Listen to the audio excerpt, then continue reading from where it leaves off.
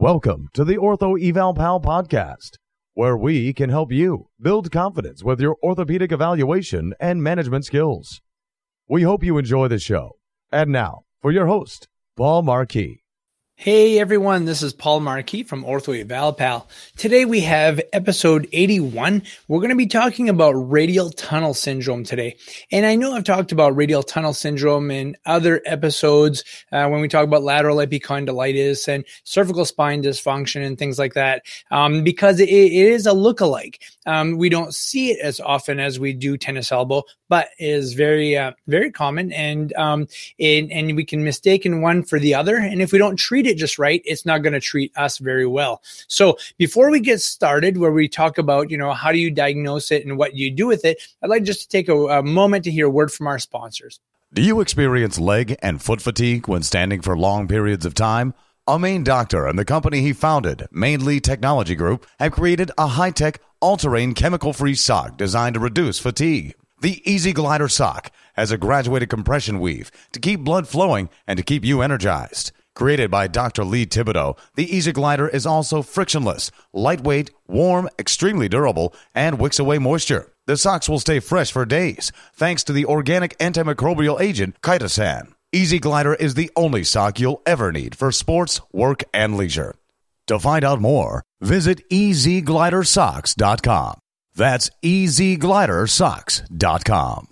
Hello and welcome back. Let's talk a little bit about radial tunnel syndrome of the forearm. Like I said, this is not as common as tennis elbow, but it does exist. And like I said, if you don't treat it just right, it can backfire on you. Okay, so the number 2 reason why patients don't get better is because of inappropriate treatment. And sometimes we can actually make this worse if we do treat it too much, like a lateral epicondylitis. So how does it present? Usually you'll have issues at the proximal lateral aspect of the forearm. It's usually just pain related. They don't present with paresthesias or loss of sensation. There are no sensory issues relating to radial tunnel syndrome, but they will describe it as a burning sensation. This pain is not isolated over the lateral epicondyle. It's more in the muscle belly itself.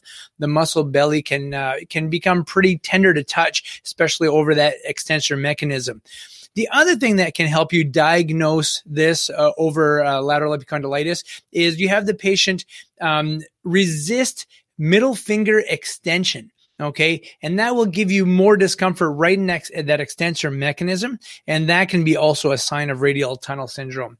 One of the things that I like to do is obviously palpate it. I usually keep that for last because once you start palpating the area, it'll give you a broad discomfort, and it's hard to pinpoint it, hard to isolate it, but you'll certainly be tender over that muscle belly, and it's usually more over the muscle belly itself. Another diagnostic tool for those of you who don't know how to do a radial nerve or a median nerve stretch is to stretch that radial nerve and see how they do. So how do you do that? Well, you depress the shoulder down. Like I always tell patients, imagine you're dropping the shoulder down toward your hip. You're reaching for the ankle. Then what you do is you internally rotate the shoulder, and then you bring the hand into flexion, kind of like a waiter's tip position, okay? And then what you do is you have the patient abduct the arm while they're in that waiter's tip position, and that can cause some significant increase in pain throughout the radial tunnel over the lateral extensor mechanism of the forearm. Try it on the other side. See if it's as tender. Like a lot of people have nerve-related pain because of nerve immobility, okay, and the inability for that nerve to floss itself throughout the soft tissues. So as I do this and I explain this to you, I think this would be a great time to do some demonstration videos on YouTube to show you how to do nerve flossing for the median, radial, and ulnar nerves. So if you do that test, that'll be quite uncomfortable for the patient. It'll give them a little bit more burning. Usually there's no specific mechanism of injury. Oftentimes it happens, with a lot of repetitive gripping, grasping. It's progressive, typically. Something you should try to avoid is a lot of repetitive wrist pronation and flexion. That puts a lot of tension on that area and can be quite irritating. So you identified that this is not a cervical spine lesion because you did all of the cervical spine clearing tests that we've talked about in previous podcasts and on all of our YouTube videos. And then you've also ruled out that it isn't lateral epicondylitis because they're not really tender on that lateral epicondyle. You can give them a little bit of resistance to extension. They feel fine at the wrist. And you do a Mills test and they seem to do okay. But it can be pretty tricky as far as evaluating them and getting to treatment. So some of the treatment, though, is similar. So what do I like to do with radial tunnel syndrome? I like to do some soft tissue modalities. I like heat, ultrasound, and electrical stimulation, interferential current or pre-modulated current. Both help to relax that muscle, decrease spasm in the area, bring some blood flow to the region, okay? I like to do soft tissue mobilization, very light soft tissue mobilization. And I say light because you can really aggravate that nerve if you get in there and start poking too much. If you treat it like a trigger point problem, that can also be overstimulating to the patient and cause quite a bit of discomfort and then cause more spasm. So I'm cautious with these. I'm a little bit slower with these. Sometimes I'll put them into a night splint just to keep that wrist into extension a little bit so they're not straining that too much during the evening. I put these people through a postural program like thoracic kyphosis reduction exercises. And I watch not to overstretch the radial nerve when doing these activities, okay? So I try to avoid the wrist flexion when we do things like thumbs up exercises and work on periscapular strengthening so that we can get better blood flow going into the arm. Then we slowly start to work into our radial nerve gliding activities, okay? And this has to be very, very, very progressive, very gentle, and patients sometimes think that the more I push it, the better I'm going to be. That's not always the case. When it comes to nerve flossing, nerve gliding activities, it is important that you do these very gently and very progressively, and there's a nice progression to these. So we'll do some demonstration videos on how to do that. And then as they start to get better, you want to start doing some re-strengthening of the forearm, okay, and the finger extensors and progress them slowly through that. And then an ergonomic evaluation is always warranted with upper extremity repetitive strain problems because oftentimes it's about poor position, poor neck posture, a rounded shoulders type posture. Maybe the arm isn't sitting in a good position if they're doing a lot of repetitive activities with the upper body.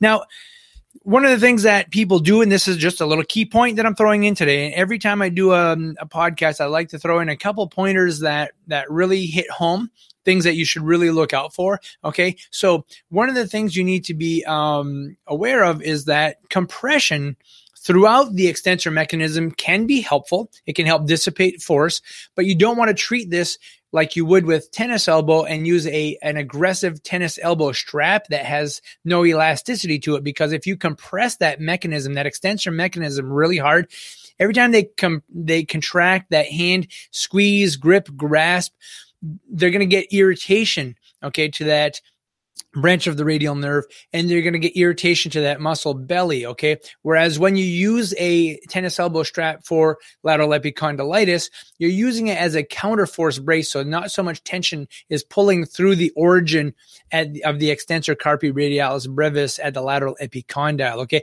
So you're just trying to take tension out of it with a tennis elbow strap. But if that strap is compressed over the muscle belly, that's going to cause a lot of irritation to that area. These people don't do so well with that. They do more, they do better with some sort of a compressive sleeve, a gentle compressive sleeve, to help act as a general counterforce throughout the whole muscle. So that's my little pointer for today. And, take it easy with radial tunnel. They take a long time to get better, but use some of these tricks and tips and evaluations, techniques that we talked about today and some of the treatment techniques, and you'll do well with them. So if you have any questions or want to make any comments regarding radial tunnel syndrome, get in touch with me at orthoevalpal.com and go to our Get in Touch page. And make sure that you get onto our mailing list so that anything new that comes out regarding CME classes or any new information that I have and all the podcasts, you can get it immediately once I post it. So make sure you hook up that way. And again, if you have any questions, let me know. Thank you so much for listening to our show. If there are any topics you want me to discuss in a podcast, feel free to send that my way, and I'll do my very best to get some good information out out to you, something that is not too complicated, but fruitful so that you can take a few pointers out from it. So again, folks, thank you for listening. I hope you all have a great day. Take care. We hope you've enjoyed the show. For some more awesome content, go to orthoevalpal.com. Can't wait to see you there.